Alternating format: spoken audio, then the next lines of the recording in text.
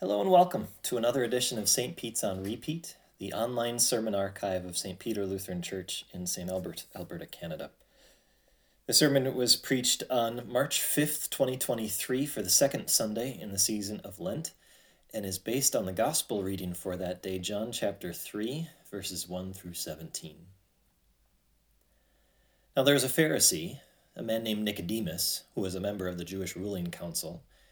He came to Jesus at night and said, "Rabbi, we know that you are a teacher who comes from God, for no one could perform the signs you are doing if God were not with him." Jesus replied, "Very truly I tell you, no one can see the kingdom of God unless they are born again." "How can someone be born when they are old?" Nicodemus asked. "Surely they cannot enter a second time into their mother's womb to be born." Jesus answered, "Very truly I tell you, no one can enter the kingdom of God unless they are born of water and the Spirit. Flesh gives birth to flesh, but the Spirit gives birth to spirit. You should not be surprised at my saying, you must be born again. The wind blows wherever it pleases. You hear its sound, but you cannot tell where it comes from or where it is going. So it is with everyone born of the Spirit." "How can this be?" Nicodemus asked. "You are Israel's teacher," said Jesus, "and do you not understand these things? Very truly, I tell you, we speak of what we know, and we testify of what we have seen. But still, you people do not accept our testimony. I have spoken to you of earthly things, and you do not believe. How then will you believe if I speak of heavenly things? No one has ever gone into heaven except the one who came from heaven, the Son of Man. Just as Moses lifted up the snake in the wilderness, so the Son of Man must be lifted up, that everyone who believes may have eternal life in him. For God so loved the world that he gave his one and only Son, that whoever believes in him shall not perish but have eternal life. For God did not send his Son into the world to condemn the world, but to save the world through him." The word of the Lord. Dear brothers and sisters in Christ, fear is an interesting thing. It's so subjective. Yesterday, during breakfast, I read an article about a guy in Australia who had to run to his car to grab something out of his glove box, and hanging from the visor were a pair of huntsman spiders. I don't know if you know anything about huntsman spiders, but they're pretty much something taken straight out of one of my personal nightmares. Their average size is a little smaller than my hand. Now, they're not deadly to a guy my size, but that doesn't matter. If I saw those two spiders hanging from the visor on my car, I'd be out of the garage before you could say Peter Parker. I'd be on a flight back to Canada where we may have 9 months of winter, but at least we don't have spiders like that. I don't know how anyone lives there. My arachnophobia would not allow it. Just for kicks, I looked up a list of the most common phobias or fears. Do you know any of these? Coming in at number 1 was glossophobia, the fear of public speaking. Number 2, thanatophobia, the fear of death or dying. Number 3, acrophobia, the fear of heights. Other phobias include arachnophobia, claustrophobia, the fear of small spaces, thalassophobia, the fear of the sea or deep water. I looked at several other lists of fears, including some of the silly ones like hippopotamonstrosesquipedaliophobia, the fear of long words, or arachibutyrrophobia, the fear of peanut butter sticking to the roof of your mouth. There are all kinds of fears.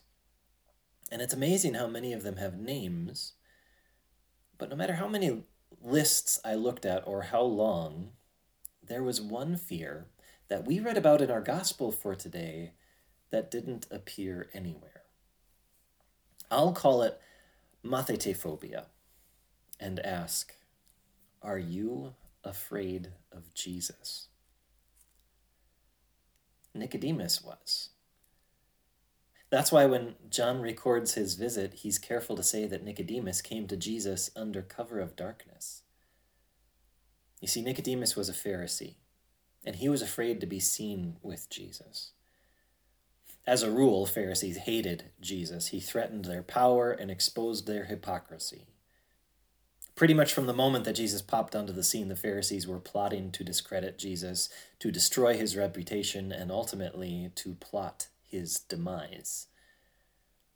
You can understand then why it was risky for Nicodemus to pay Jesus a visit, and why when he did, he made that visit at night.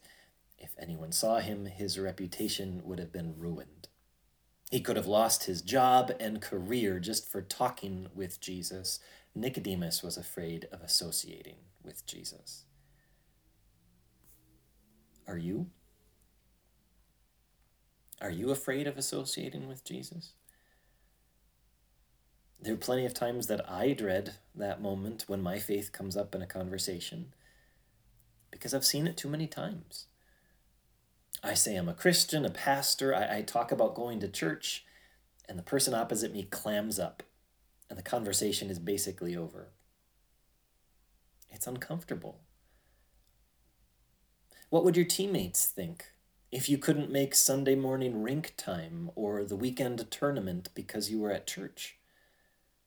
Would you lose your spot on the team or the respect of your coach? What about when you're out with friends and someone brings up a touchy subject that touches on your faith? Are you afraid of what people will think about you? So you decide to speak shallowly and skirt the issue, just hoping to survive the conversation? Then you're no better than Nicodemus was, slinking off to meet Jesus at night so that no one would know.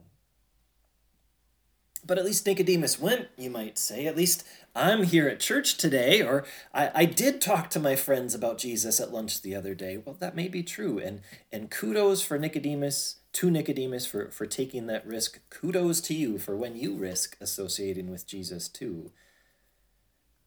But for Nicodemus, and I think for us too, the fear of being associated with Jesus is only the beginning. It's only half as bad as the fear of what being a disciple of Jesus would mean. Even Nicodemus, the Pharisee, was willing to admit that Jesus was special. I mean, obviously no one else could turn water into wine or walk on water. Nicodemus was willing to acknowledge Jesus as a gifted teacher. But Nicodemus was not ready to admit that Jesus was his Savior. To admit that Jesus was his Savior would be to admit that Nicodemus was a sinner who needed to be saved, whose life needed to be changed. Think about how especially galling that would have been for a Pharisee who prided himself on being a good person and a rule follower. Think about how galling that would be for a Pharisee who looked at the immoral world around him and considered himself a light in the comparative darkness. Nicodemus wasn't just afraid of associating with Jesus. He was afraid that Jesus might actually be who he claimed to be. Because if Jesus really was his Savior, then Nicodemus was a sinner who needed salvation, who needed to change his sinful way of life. What about you? Are you afraid of who Jesus really is and what that would mean for you in your life? I think a lot of people are, even those of us who call ourselves Christian. We'd rather have Jesus be a teacher than a savior because a teacher is working with students who can learn and grow. A savior, on the other hand, is only needed by the helpless and the hopeless. We don't just need a push in the right direction. We need salvation, and that's scary.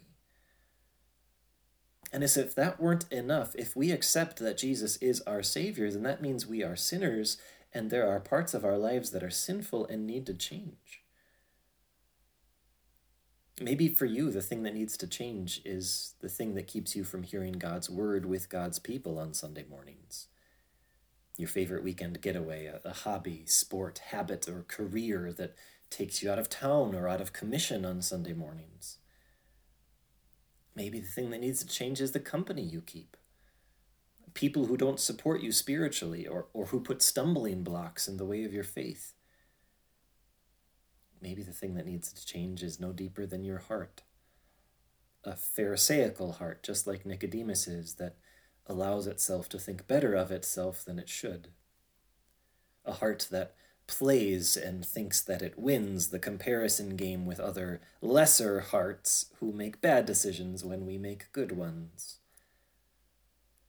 Mathetephobia is real, and I think the most undiagnosed fear among Christians. We are afraid to be seen with Jesus, we are afraid to need him, and we are afraid to give up our sinful lifestyles for him. What a sad state we'd be in if Jesus in any way felt the same way about us. What good news to know that he doesn't. Jesus was not afraid to associate with you or to change his life for you. He made the biggest lifestyle change in all human history because he loves you. He gave up his throne in heaven and exchanged it for a humble human body to become just like you. Jesus wasn't afraid to associate with you. He became your brother so that he could become your Savior. We were lost in sin and damned for it, but Jesus came not to teach us how to be better or how to rise above our sin, not to modify our behavior so we could earn our place in heaven. No, Jesus came to be our Savior, to associate himself with us so thoroughly that his life could serve as a substitute for ours, that his death could count for all our sins, that he could give the universal promise that so many Christians have committed to memory, and for good reason. For God so loved the world that he gave his one and only Son, that whoever believes in him shall not perish, but have eternal life. That's how much God loves you. To associate himself with you, and to change to give his life for you, so that you could live with him forever, without fear or guilt or shame in heaven. Do you know the next time we hear about Nicodemus in the Bible? It's not until after Jesus' death. Apparently, what Jesus had said to him here had an impact on him. Because when it became obvious that Jesus was dead on that cross and that it would be appropriate to bury his body, Nicodemus did what nobody else was willing to do. What none of the disciples were brave enough to do. Nicodemus walked right up to Pontius Pilate and asked for Jesus' body. He wasn't afraid anymore who might see him with Jesus. He just loved Jesus and wanted to show that love for his Savior no matter how many people saw it, no matter what it might cost him. What about you? How is the knowledge of Jesus' love for you going to change your life? Are you going to give up your embarrassment at being a Christian and look for opportunities to talk about your Savior? You should read the newest mission blog from our synod. One pastor even created an opportunity to talk about Jesus while he was getting his teeth cleaned at the dentist.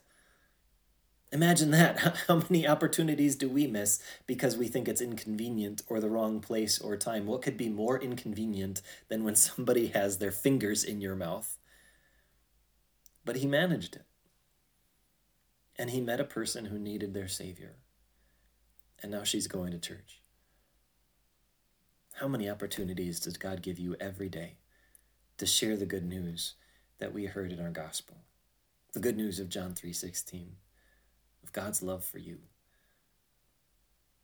Which parts of your life are you going to change? Which sinful habits are you willing to break to show your thanks to him? What hobby, sport, or career changes could you make so that your spiritual life could flourish even more than your social life? Whatever it is, know that your God loves you. Your salvation does not depend on the changes you make or the opportunities you take.